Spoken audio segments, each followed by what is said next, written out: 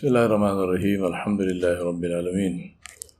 Wassalatu wassalamu ala ashrafil anbiya'i wal mursaleen Muhammadur Rasulullah sallallahu alayhi wa alihi wa sallam. Tasliman kathiran kathiran. Amma ba'du. My brothers and sisters, we are talking about some basic fundamental principles of understanding our deen. And yesterday, on that topic, I mentioned that, and this is not my opinion, it's the hadith of Muhammad sallallahu alaihi wasallam, where he said that our destiny, what has been apportioned for us by Allah subhanahu wa ta'ala, has been written, and he said the pens have been lifted and the ink is dry. Now some of you may say, then why should we work? Right? If what is mine, it is going to come anyway. Why should I work? Why should I do anything? Also, some of you might say, well, Allah subhanahu wa ta'ala said in Surah Al-Najm, وَأَلَّيْسَ لِلْإِنسَانِ إِلَّا مَا سَعَى, that for a man, for a person, is only that which he works for. So apparently we have two things which seem to be different, seem to be contradictory, right? So we have a hadith which says that what is meant for you is written, that matter is over, closed. And on the other hand, you have the ayat of the Quran saying, for you is that which you work for. And it's very important to understand, also from the principles of our religion, that the Sahih hadith of Rasulullah sallallahu alaihi wasallam, where the hadith is mustanad, it is authenticated, it never contradicts the Quran. So if there is an apparent contradiction, then we have to see why does it look like that. It's very easy to understand if you understand the meaning of destiny. Right? When Nabi sallallahu alaihi wasallam is talking about the destiny has been written and the ink is dry, pens have been lifted, he is talking about the Qadr of Allah subhanahu wa ta'ala. What is the Qadr of Allah subhanahu wa ta'ala? What is the meaning of destiny? In Islam, we do not have the two extremes. There are some people who, there are different names. I won't use the istilahat, but different names.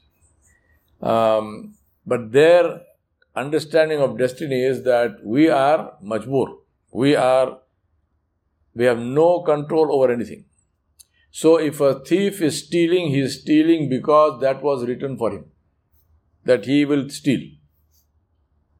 Right? That is their jabariya, that's their understanding. On the other side, other extreme, we have people who believe that everything is in my control. Everything. Now obviously both are false. We don't believe in either. The first one is false because if you say that the thief is stealing because this was written for him by Allah, then how do you punish the thief? For what? It is not in his control. Allah forced him, na'udhu billah, to steal, then you cut his hand. So you are saying that Allah subhanahu wa ta'ala is unjust. Allah is zalim, na'udhu billah. This is not true. Second thing is, on the other side, that does not even need explanation, because if anybody says everything is in my control, then you have to laugh, because as my sheikh used to say, if you think that, then in the morning tomorrow, don't go to the bathroom. Let me see how long you can stay. He says, even what is in your belly is not in your control. What do you mean the rest of your life? How will it be in your control? So, alhamdulillah.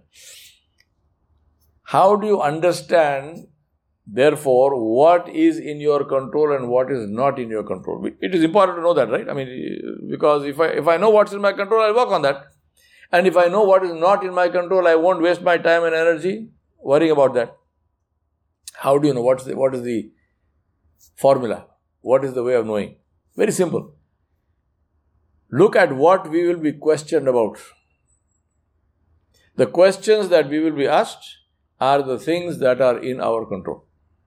Allah will not question us about things which Allah has written for us which are not in our control.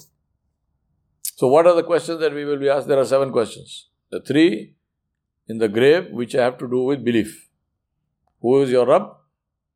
What is your deen?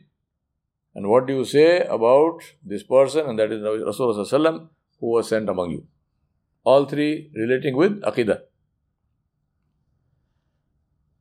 Then there are 4 questions, and one of them is a double question on the Day of Judgment. The hadith of Rasulullah, he said, the feet of Banu Adam will not move from before Allah subhanahu wa ta'ala until he answers these 4 questions. What are those questions? What did you do with the time, meaning your lifespan that was given to you? Now think about this carefully. Allah is not saying, how many years did you live? Why did you not live to be 100? The question is not about the number of years. It is about what did you do in those years. How did you spend that time? Time was given to you. This was not in your control. Whatever Allah gave, Allah gave. And this is from the Mashiach of Allah subhanahu wa ta'ala. For some, Allah gave a short time. For some, Allah gave a longer time. Right? So, if a child dies, we don't complain. We are sad, of course. It's our child.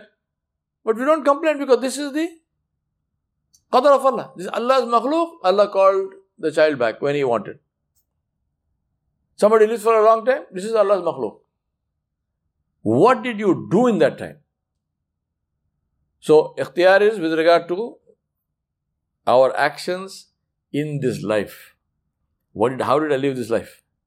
Second question. What did you do in your youth? Right? How did you spend your youth?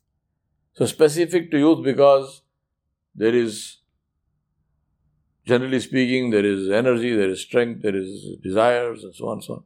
How did you control that? Third question. What did you do with the wealth? Meaning, how did you earn it and where did you spend it?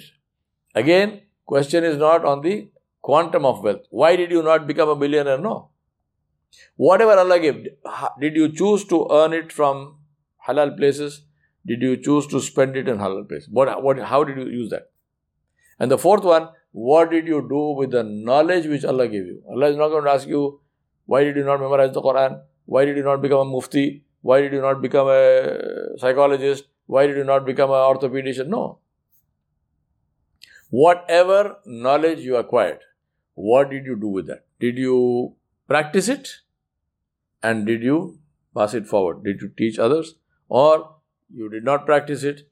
You had the knowledge but you did the opposite. Or maybe you had the knowledge, maybe you practiced but you never told anybody anything. You never taught anybody anything.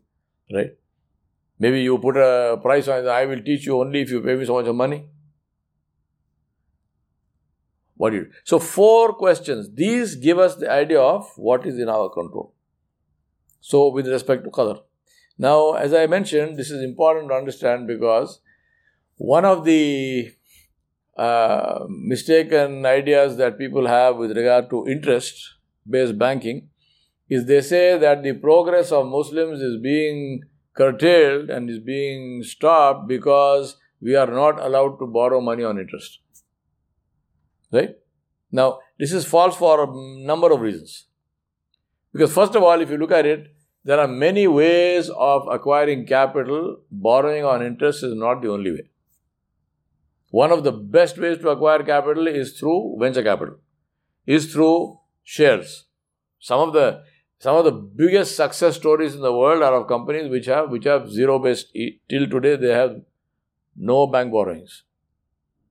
Right? And I can give you the names and whatnot. So it's not a secret. Second thing is in terms of ideas. What we require is ideas, not money. There are many people, in my consulting practice, I know so many people who are, from family businesses and so on. So they have money. They have far more money than most people have. But they don't have ideas. So they don't know what to do with the money. They have the money. It's sitting somewhere. At the most, they will buy this building, they will buy that land. That's it. That's not an idea. That's just parking your money somewhere. That's it. Whereas you've got some people with brilliant ideas, and go watch Shark Tank, for example, on a nice program to watch. You will see how people come up with all kinds of very innovative ideas. So, that is one. Second thing is, when we say progress is being curtailed, we have to define what is progress. In the Islamic context, the choice is between success in this world and success in the akhirah. Now, Islam doesn't say this or that. Islam says, live in a way where you will be successful in the dunya wal akhirah and akhirah. But if at some point in time you have to make, and sometimes there is an actual choice you have to make. Do I take this or this? What do you choose?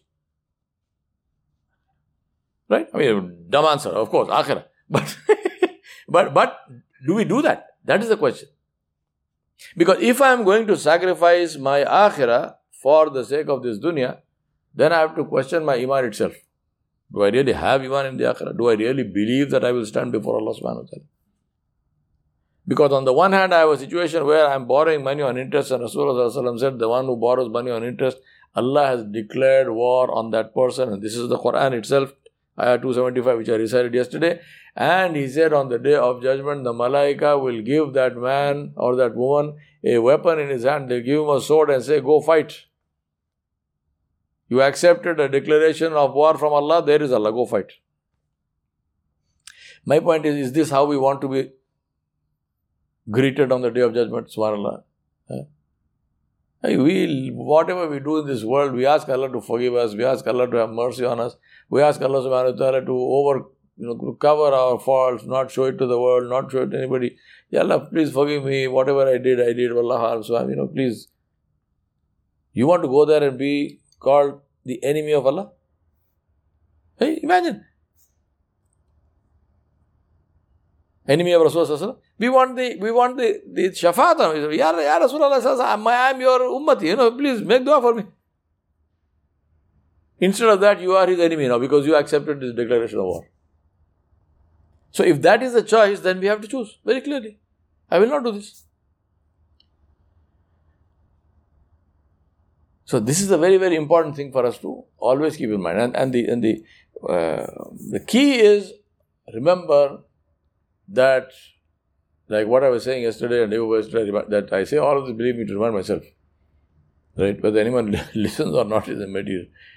Every single thing that I have today will be left here. Every stitch of clothing on my body will be left here.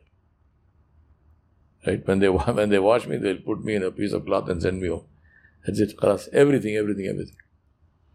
So when I'm going to leave it here anyway, what is the sense in sacrificing what I'm going to take for the sake of what I'm going to leave?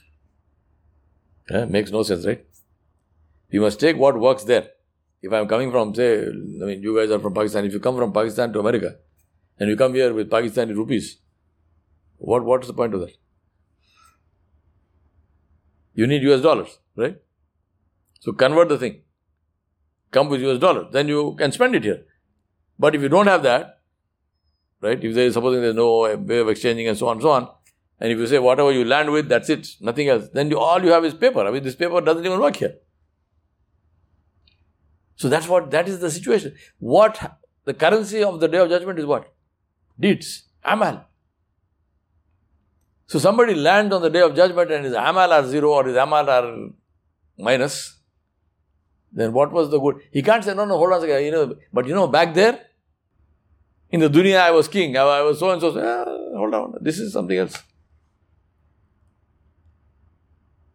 So ask Allah subhanahu wa ta'ala to keep our eyes open and focused on His rida, on His pleasure. Because that's the only thing which matters, nothing else. وصلى الله على نبي الكريم وعلى آله وصحبه أجمعين برحمتك.